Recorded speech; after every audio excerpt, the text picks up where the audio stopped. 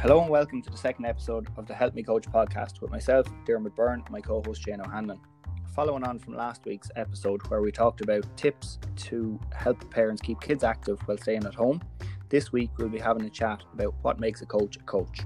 Before we start, if you haven't listened to last week's episode, then I'd encourage you to go back and start there before moving on to this episode. Okay, so let's get going on episode 2. Shane, welcome back to episode 2. How are you getting on? Good, yeah. How's it going, Dermot? Yeah, we're back. We survived the first episode, so we're here again. We are indeed doing it all again. We're figuring out this podcast world and doing it remotely as well, which adds a little bit of difficulty to it. But we're getting there. We're figuring things out. Yeah. I think we're improving all the time. That's the nature of the thing, isn't it? Well, we hope we are anyway. Okay, so what's going on with you? How's life been in social distancing and isolation? Yeah, it's been good. I'm probably getting plenty of chance to try all those online challenges and stuff that are going around. It's great to see that they're still all flying around and they're improving and getting more innovative all the time. So it's actually really enjoyable sitting and scrolling through and looking at those things and then as an attempt in some of them. I'm still sticking with my hurling juggling. I'm trying to improve on that. Now I have made improvements. I just haven't posted a video yet because I'm rocking an end of the world beard and haircut and stuff. So I'll have to tidy myself up a bit before I can post something. But yeah, no, that's been keeping me fairly occupied. How about yourself? Sure, look, the same as that. I have to say there's been some fantastic stuff online. I suppose we kind of addressed last week that our main home really is Twitter. It's kind of where we're most active. I suppose we have made a little bit of an attempt to become a little bit more active on Instagram and Facebook over the last week, and that's only going to improve going forward as well. But from just seeing a lot of stuff on Twitter, that the challenges that people are putting out are fantastic, very inventive. Yeah, and I suppose it kind of keeps people going, and us being no different to everybody else out there. We like getting out and trying what we see as well. So yeah, it's been interesting. It's been an interesting week. Interesting times. Yeah, absolutely. And I suppose, look, thinking of the challenges within, trying to get this out, and as I said there already, doing it remotely is a challenge in itself. And then trying to get other people to interact with it and things like that. So I suppose just leading on, if I put out a message on Twitter and Facebook and Instagram there today that if people do have messages, and this stays the same going forward as well, that if people do want to contact us, if you have questions concerning your coaching or something that you'd like us to talk about within this podcast, we'd love to hear from you, and we'd love to have you as part of this podcast as well. With the platform that we're using to create these, it allows us to get voice messages in from people. So if this is something that you're interested, or as I said, if you have a question for us, send us a voice message and you can be part of this podcast as well. If you're a little bit on the shy side, don't worry, just message us, direct message us, or email us, or whatever it might be, and we'll answer your questions as well. So yeah, anything else, Shane, within the last week before we move on? No, I think we're good. I think we get into our current affairs segment next, I suppose, moving things along. Excellent stuff. Sounds good. Yeah. So I suppose, yeah, as we said, this is only our second podcast, and we were talking about maybe having a current affairs section each episode. The thought behind that was there was going to be something happening in the world of coaching or the world of sport that we could maybe reference and might spur a little bit of a conversation linked back to coaching and to possibly beginner coaches or people who are listening to this podcast. But funnily enough, the current affairs that we're going to start with is watching the 6-1 news today. At the end of it, the sports bulletin informed us that it was going to be their last bulletin for the foreseeable future. So that tells you where we're at with sport and current affairs and things like that at the moment. But I suppose it got me automatically thinking, and something that has been for the last couple of weeks, I suppose, been missing sport, and even missing watching sport, missing, obviously still trying to play myself and missing that. as well, missing going out and coaching and delivering sessions and planning sessions and all that's with it, So that really, I suppose, is the current sporting and coaching news at the moment. It is, I suppose, looking at it from our point of view, and other coaches out there, I'm sure, will agree with us that coaching in general is such a social thing. There's a lot of interaction involved with it, and there's a joy within that. When you go out and you take a group, or work with a group of kids or a group of adults, even, there's so much crack involved in it, and there's so much benefit in it, and you get so much out of it yourself, that it is very difficult, and I suppose it leaves a gap, definitely, that's hard to fill. Yeah, it is. And look, we mentioned it already. We spent the whole episode last week talking about it, but people are putting stuff up online, and you can see that there's coaches there that are still, I suppose, coaching via their Instagram or Twitter, or their videos that are putting up and the challenges they're putting out, which is great. And I think in some cases it is going a long way of filling that void that sport and coaching is leaving us, I suppose, or leaving with us. So it is great to see. It's just, I suppose, it's a funny one, people missing training, or people feeling like they're falling behind, things like that. That would be one of the big concerns, Yeah, it was actually, it was something I saw on Twitter there, and I apologize to the person who posted it, because I cannot find the post since I've seen it. But there was a poll that I saw earlier today on Twitter, was asking the question that this gap in going to training, is it misdevelopment, or is it an opportunity for kids to be out in the garden doing cartwheels, kicking the ball into a bin, or whatever the latest challenge is? Is that the substitution, or is it the filling the gap for development that's lacking in the training that we normally do? Are kids missing out? Is it beneficial for them to be at home and develop in different ways? So I just thought it was a really, really interesting poll. And again, I apologize to the person who posted it, and if I can try and find this retrospectively, I'll link it on our Twitter page as well for people to find. But it posed a really, really good question.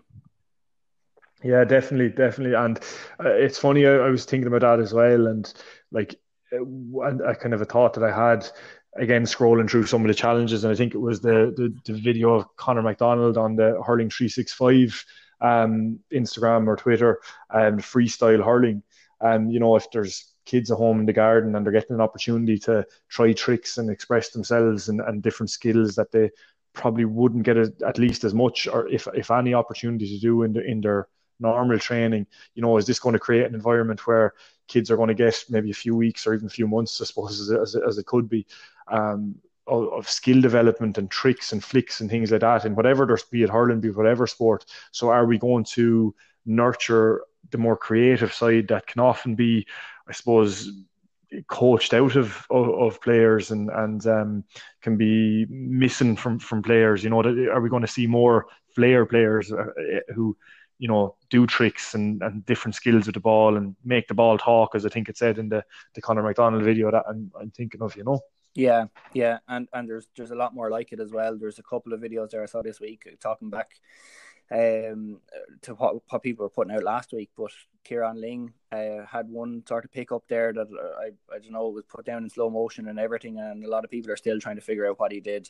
And is it Mickey Quinn was the other one that put stuff out where I think he brought the ball around his back through his legs and finished it with a low strike. So there's some stuff out there that people can do, and it's an amazing talent, and it's great to actually see them sharing it as well, that maybe they don't get the opportunity to do it in a match, and lads that are training with them week in, week out are familiar with what they can do, but when they get it out on a bigger scale and put it out to the world, people are amazed.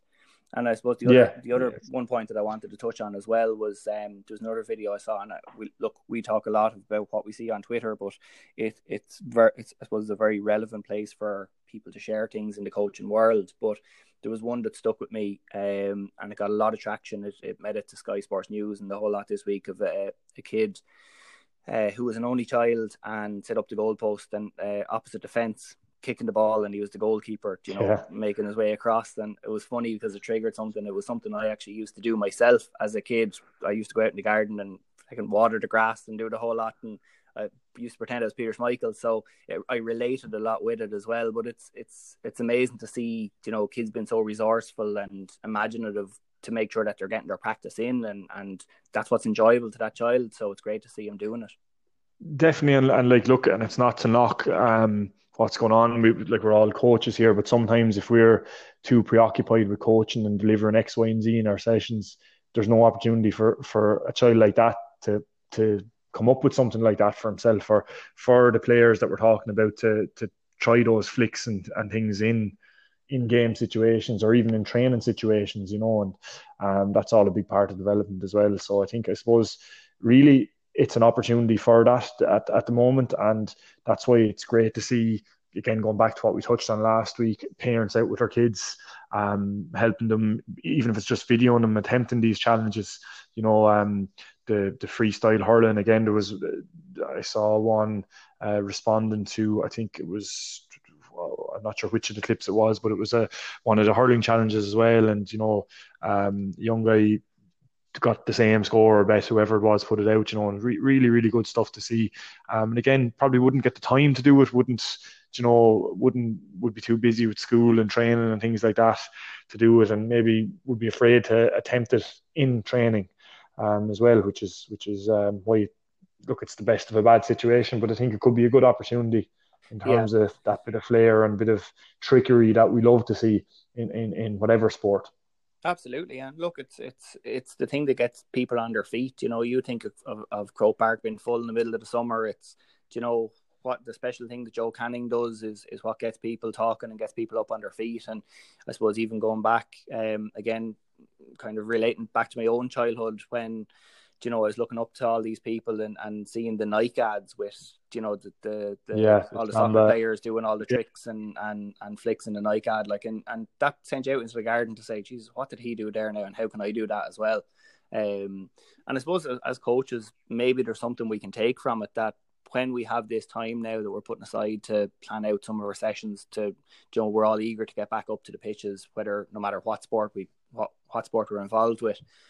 But is this something we can take out of the whole thing, that we need to factor in some more free time for kids within our session? So 5 or 10 minutes at the start of just, there's a ball, do whatever you want. Do you know, whether that's a flick or a trick, or whether it's just pucking forward and backward, or kicking forward and backward, or taking shots on goal, or whatever it might be, but encourage them to be inventive and come up with something different, or come up with their own new skill. Can we build that into our session structures? Yeah, definitely. I think that's a big learning to take from this whole situation, you know. Yeah.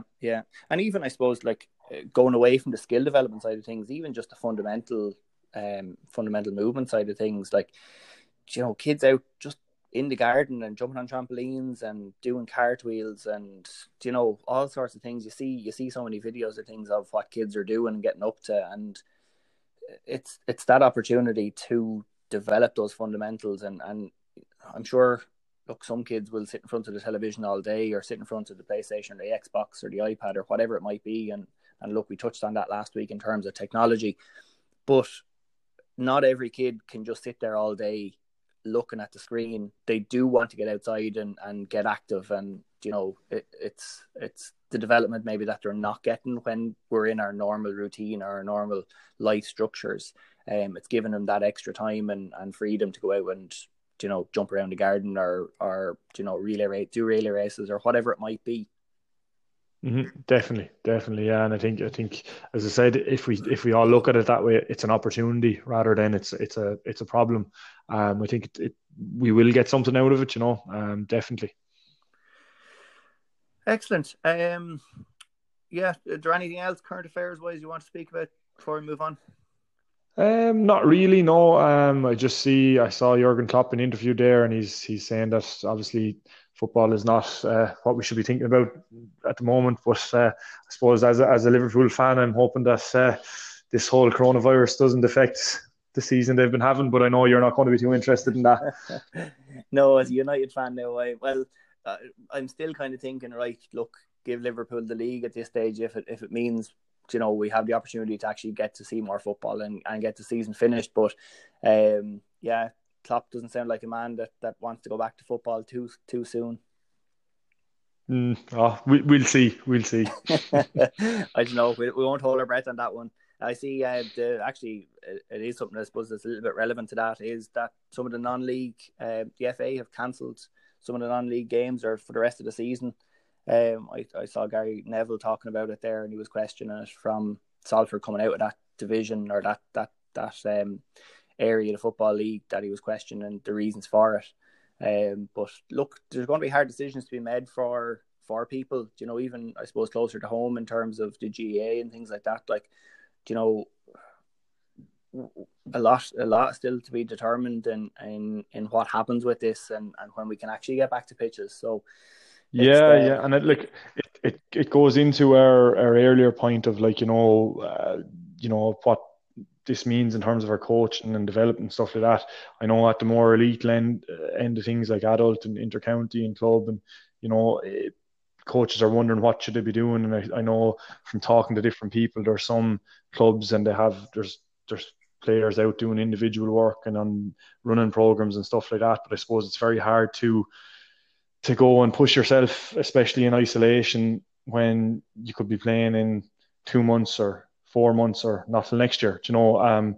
So it's very very hard for people to stay focused at that end of things, you know, and at that level.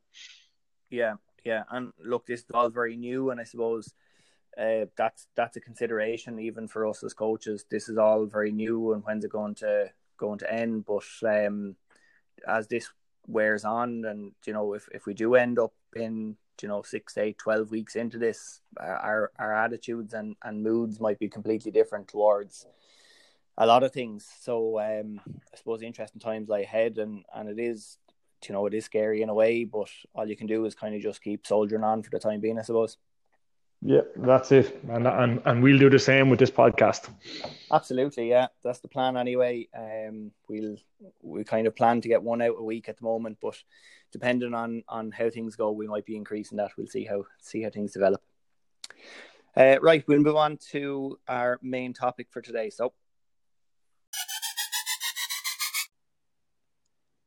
So Shane, what makes a coach a coach? Great question, Diarmuid. And I suppose it's something that a lot of us would have an idea, or a lot of people would have an idea of what a coach is, or perception of what a coach is. A lot of people think they're fantastic coaches when maybe they're not so fantastic.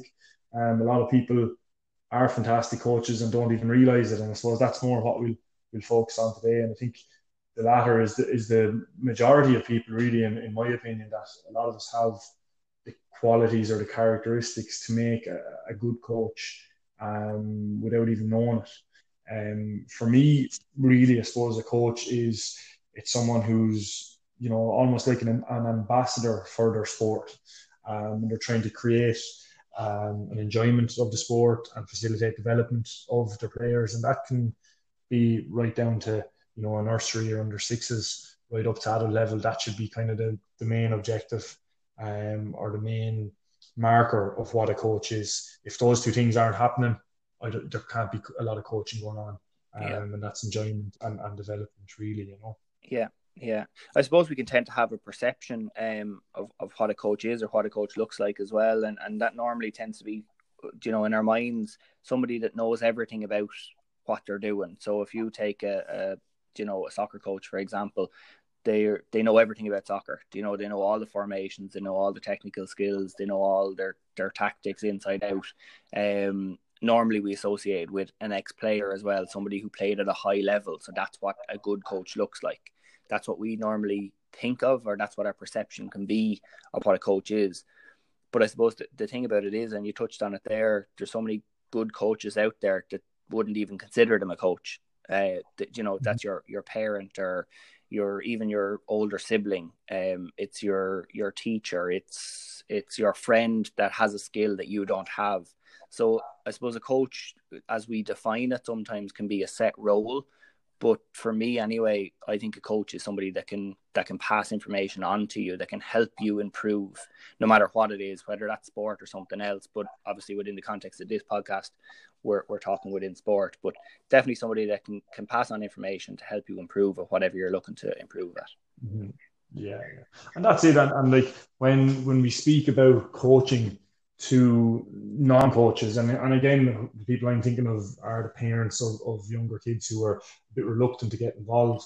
To me, my assumption is that their idea of a coach is, like you said, someone that has all the answers and is an expert, someone like a Bill Belichick type thing that has, that's, a great presence as well as, successful and, really organized, and again, just knows everything that they're supposed to know, has all the answers all the time, and that's not really the case. To me, a coach is, no matter again what level, there's someone who doesn't have the answers but is willing to do the work to find out the answers, and that could be, teaching a complex move to a 6 or 7 year old, to working out tactics, to on an intercounty game going out to play a championship match against a specific opposition. So it's a problem solver really, and like going back to the thing of parents who aren't really involved, there's lots of them, you can be sure, are excellent problem solvers. It's just applying that to their coaching. Um, a coach is, as you said, it's someone who passes on information, and looking at the parents who get roped into helping out with teams. Coaching is something that's becomes maybe a negative thing for them because they've been begged or they've been coaxed to get involved, and it's a negative. But as I said, as parents, they're problem solvers from just being a parent.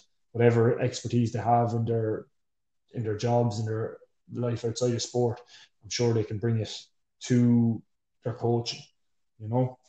Yeah, and I suppose like realistically, we're seeing that now in evidence of parents being at home there at the moment and having to homeschool and trying to take on some of these challenges as we talked about there already. If it's only holding the camera, that's coaching in some ways or another, because you're encouraging your child to develop, you're encouraging them to practice the skill and try the skill. So it's not always the technical knowledge that you need. Sometimes it's just to be there. It's to be a support system. It's to be a role model. It's to be that person that as I said earlier, just helps the person, helps the player improve. Yeah, definitely. And like one of the things you said there is absolutely vital to this whole thing, and that's a role model. And a coach is a role model. And again, going back to maybe our idea of a perception of a coach, or people's perception of what a coach is. A lot of the time that can be a little bit negative. It can be a kind of a authoritarian type figure. Again, Bill Belichick or a Brian Cody type figure. Really, when we're talking about kids and stuff, the first characteristic or the first thing a coach is a role model, and that's very powerful for so many reasons. With younger kids, they want adult role models. They're looking for people to look up to, and in some cases, the hour or 2 hours you're coaching that child or working with that child in the pitch or the court or wherever it is, can be two of the most powerful hours per week that child has with an adult role model that's not their parent or their teacher, and depending on the background of the kids, it can be vital that's a positive experience. It's vital as a positive experience anyway, but it can be more vital than in some cases. Yeah, absolutely. As you said there, like been that role model, and there really is no bigger role model than your parents. We're learning from our parents from the day we're born. It's the main people we look up to from the start of our life. So to have a parent involved, look, obviously there's challenges within that as well. Sometimes you get to a certain age and you're thinking, oh geez, my dad's the coach, and you're embarrassing me here, or you feel an added pressure as a player with your parent as a coach. But I suppose there is an awful lot of benefits involved at the same time, and sometimes it doesn't have to be that you're the coach of that child's team, but you can be coaching them from home. Like, I suppose ultimately, if you look at a player taking, doing training sessions, you're probably engaged in training for maybe 3 to 4 hours a week, absolute maximum. I would say probably a lot less than that, but let's just call it 3 to 4 hours. in the grand scheme of things, in terms of a week's, the total amount of hours in a week, the opportunity to improve is really, really outside of the time that you're in that training session. So yes, the coach can have a big impact on what they do in that time, in that 3 or 4 hours or 1 or 2 hours or whatever that may be. But ultimately, if they're getting encouragement from home, if they're being brought out into the back garden or been brought up to the field by a parent, the progress that a child can make in that time is exponential, really, I suppose, isn't it? Yeah, it is. And really, again, going back to the earlier points, and even from some of our earlier discussion, if you're creating an environment where your players are enjoying it and where they feel like they can express themselves a bit, you're going to hope that they take that home with them. You're going to almost like prescribing homework. You're going to, not without prescribing it, but you're going to hope that they try something in training, or that you've given them an opportunity to see something in training or do something, and they're going to take it home, work on it, and hopefully that's with a parent or with somebody. But they're going to want to come back, having showing the coach, show the players what they've done, and be it a skill, be it you're working on the left foot today, and left foot solo, maybe weren't able to get it. Coach, I practice this every day for 10 minutes. Now look, I'm able to do it. Brilliant, and that's a positive way of getting, I suppose, the kids to do extra work without, from want of a better expression, but for getting them to work harder in a nice way. Really, the other thing with what a coach is, and we've touched on it kind of there a few times, but I suppose for me, we talk a lot about what a coach does and what a coach's role is, what a coach should know, how a coach should deliver things. But really, first and foremost, it's the person rather than what they know, or the person's own characteristics or skills, rather than what they know about the game and things like that. So, if you just have, good communication skills, if you're consistent and dependable to your players, and that goes right the way up to adult level, and if you're approachable, if you're someone who can empathize with the players and you're seen to put the players first. There's a lot of talk at the moment and floats around there about player-centered coaching, and really that's almost as vital as any other aspect of coaching at the moment. Sorry, not at the moment, but just it is. And if you're seen to be putting the players first, you're going to get a response out of it.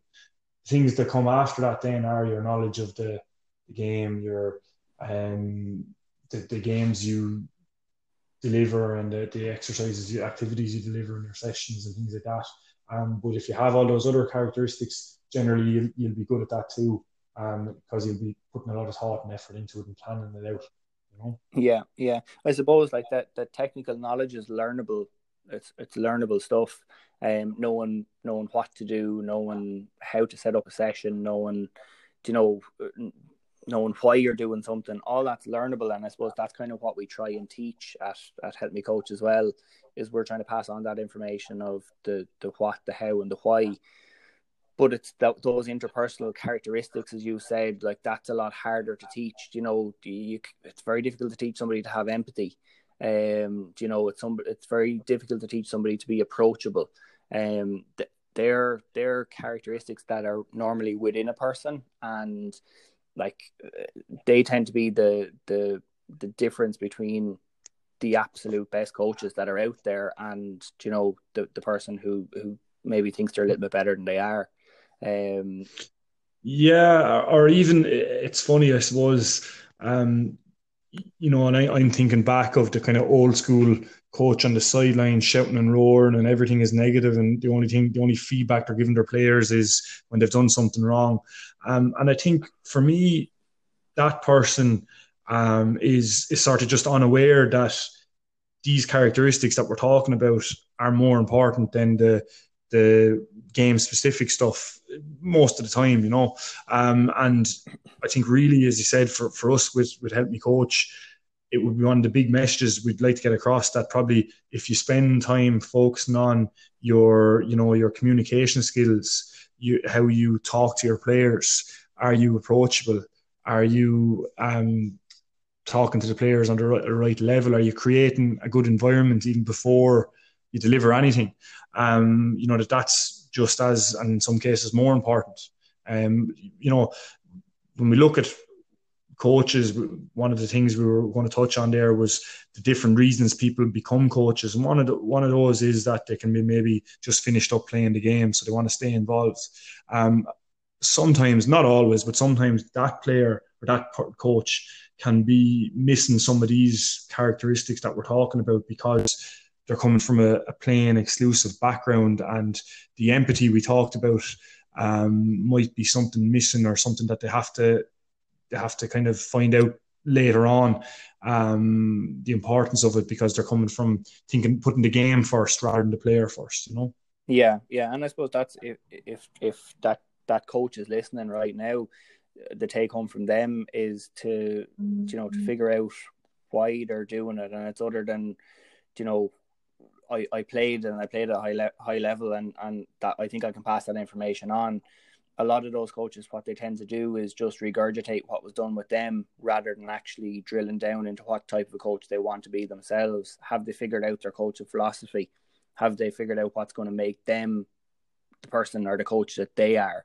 And like you said, like that's interacting with people on a deeper level, really. And we don't want to get too deep and things like that too early. I'm sure we'll touch on them at a later podcast. If that's something that you want to hear from us, give us a message and let us know. But it's something that I think a lot of coaches, as you said, they get into it because they played the game, but then they ended up just being their own coach. Do you know what I mean? As in copying and pasting what was done with them, and it's a repeat of the same thing over and over rather than an evolution and saying, well, what would I have actually liked more of when I was a player, and trying to be that type of a coach. Yeah, 100%. And it's, I know, even look myself, when I started off coaching, I would have been playing and coaching all the time and different things. And when I started off coaching, I knew nothing about it, and all I was doing was replicating what was been done with me. Even the way I communicated, I was, copying maybe some of those old school coaches that would have shouted and roared on the sideline. I was doing a bit of that. I wasn't putting thought into the drills or activities or games I was doing. I was just copying ones that had been done with me as a player, and that's not coaching. That's replicating. That can be kind of, anyone really can do that. You don't have to be a coach to do that. And you mentioned about coaching philosophy there. I'm probably coaching for a long time now, 15 plus years. And it's probably only in the last 4 or 5 years really that I've arrived on a coaching philosophy or started thinking about a coaching philosophy properly. And it all links back to creating an environment, players' enjoyment, opportunities for development, and players wanting to come back to your sessions. And if you're hitting all those boxes, you're coaching. You're doing a good job. Yeah, absolutely. And I suppose, look, again, there's lots of areas that we're going to go into over time, but I suppose the big thing about coaching is we tend to think that we have to get everything done right now, and we're in a rush to get through everything. We have to just unload everything that we know on the players as soon as possible, rather than, actually making that connection with the player and getting to know them on a personal level and knowing a little bit about their family, and asking them a question to see how they're getting on with whatever they're interested in outside of sport. If they're learning the guitar, or if they're involved in some sort of a play, or whatever it might be. There's other things going on in people's lives at times, and if we know those things, we tend to get that understanding and buy-in from the player, because the player feels that, Jesus, I'm actually being cared about here. This fella or this girl is actually taking an interest in me as a person, and it's not just what they can get out of me, it's what they can give back to me. Yeah, that's a big point there. As coaches, and look, ego comes into it as well. If a coach's objective is to win a championship, whatever age or whatever grade, for themselves, straight away you're onto a a loser or you're onto a something very negative. If it's develop the players, improve the players, and a byproduct of that is winning something, then it's going to be a much more positive experience, because again, it's the players first, as we said, and that really, it comes back to that all the time. Another stereotype of a coach that we often see is the guy who's there and he's the motivator and the great halftime speeches and all this kind of stuff. And really, again, that's something I've kind of changed my opinion on as well. And whereas it has its time and its place, again, really, no matter what grade or level, instead of being a motivator, more so it's that ambassador for the sport. So if you're creating an enjoyment and creating an interest and engagement in what you're doing, that's as effective as the guy who's standing motivating, shouting and roaring and trying to rev people up. So there's different ways. It's not just motivate, it's creating enjoyment and interest, as opposed to just motivation as well. Yeah, it's something I just picked up on there as you were speaking. In your last 2 points, that your own coaching philosophy has developed over time, and your viewpoint has changed on being a motivator, and I'm sure it's probably changed on other areas as well. And I suppose that's the thing about coaching, that it's an evolving thing. We aren't just the type of coach we are now. The type of coach you're going to be in a year's time or 5 years time or 10 years time, I'm sure will be completely different again. And we're always continuing to learn, we're always continuing to develop. We're learning what the new techniques are, but we're developing ourselves as people as well. And we learn what works. So if your approach to a certain group of players works, you're obviously going to take that on and use it in the future. But if you try something and it doesn't work, then it's just a learning situation or a learning scenario, and you figure out, okay, that didn't work, so you know not to use it again.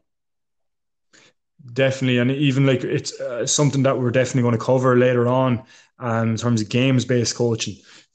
10, 12 years ago, I was very drill-based orientated. Again, it was probably a lot of copying what was been done with me, but it was about the most complex drills I could come up with and how many cones I had in different places, and you had to turn right here and turn left here and strike the ball here. I've went completely away from that now, where it's matches and mini matches and 4v4s, 5v5s, whatever it is.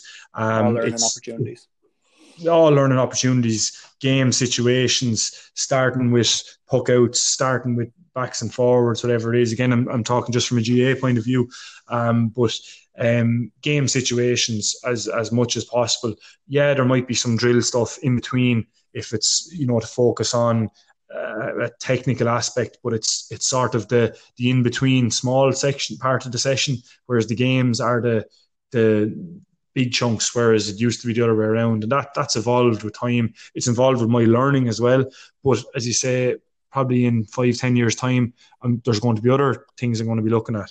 And I suppose going back to the coaching philosophy thing we were talking about, for a lot of coaches, particularly beginner coaches, they won't even have heard that phrase before. But it's definitely something that will evolve, and it'll even change depending on what team you're with. I know if I'm taking a nursery session, my coaching philosophy is very much going to be heavy on the enjoyment. And my main mission is making sure that those players want to come back the next day. If I'm moving up to an adult team or maybe an elite academy squad team, it's again, the enjoyment is there. They want to come back, but they want to come back because they've been challenged and they've improved, and really that's what's motivating them. But it's creating that environment where you're allowing that to happen. And again, a coach, that's the main objective. It's not, am I going to do this game because it lasts 10 minutes? It's what can I do here now to engage the players and improve them on X. Yeah, absolutely. Even little things within people's coaches' philosophies as well. Simple little things like saying, I'm not going to have anybody eliminated out of my sessions at any stage. Everybody's going to be involved all the time. Really, really simple things like that. That that if you're running a session and you see somebody standing out, because they've been knocked out of a game, or they're standing around because you're doing a drill. Is that filing back into your philosophy of coaching? And if it's not, then that you need to change something. Like you said, are you challenging the players and that as well? Like, so really, really, really, really simple things like that can make up a coaching philosophy. But the philosophy is really that guiding principle that's going to shape your coaching and shape you as a coach as well. Yeah, absolutely true. And like, you talk about, players being left out or playing games, or people are eliminated straight away. Then you're not putting the player at the center of the game. You're focusing on the success of probably the stronger players, or you're highlighting the winning and losing. Now that can be done as well, and we spoke about that the last day, about the importance of competition. But it's are you providing the best enjoyment experience for that player? If they're standing out of a game, someone else is doing it, then obviously not. Are they going to want to come back if that keeps happening? No way. Probably no matter what grade you're coaching at or age, and really with younger kids, your main objective: what am I doing to make sure that all these kids are going to come back next year? They're going to come back in 2 years' time. They're going to come back when they're adult players. Are we creating an interest that's going to last for life in this sport, or all sport? Again, just because we're GA coaches or soccer coaches or rugby coaches, we're not exclusive to that sport. When it comes to kids, we're creating a love of sport, not just the sport. And I'd be very big on that. And again, if you're a coach, if you're a real coach, that's what you're encouraging. You're not just coaching, strictly your own sport as well. You're getting your kids out to, open to learning from different sports. And we spoke about that a little bit last week as well. But again, right up till you're specialising because of elite sport at teenage level, it's as many sports as you can play, really. Yeah. That phone of yours is going mad there. You must be under pressure, are you? No, not really. No, there's a lot of buzzing going on here, but don't worry, they can wait. They can wait. They mustn't know that you're in the middle of a podcast. Definitely, yeah. The joys of remote podcast. I'm not the technical. Oh, yeah, that's my job. So that's your. I'm sure you'll work your magic wand on this now and it'll sound perfect. Yeah, well, we'll see. I'm sure it'll be sitting in the middle of the podcast, so look, it'll make for interesting listening, if nothing else.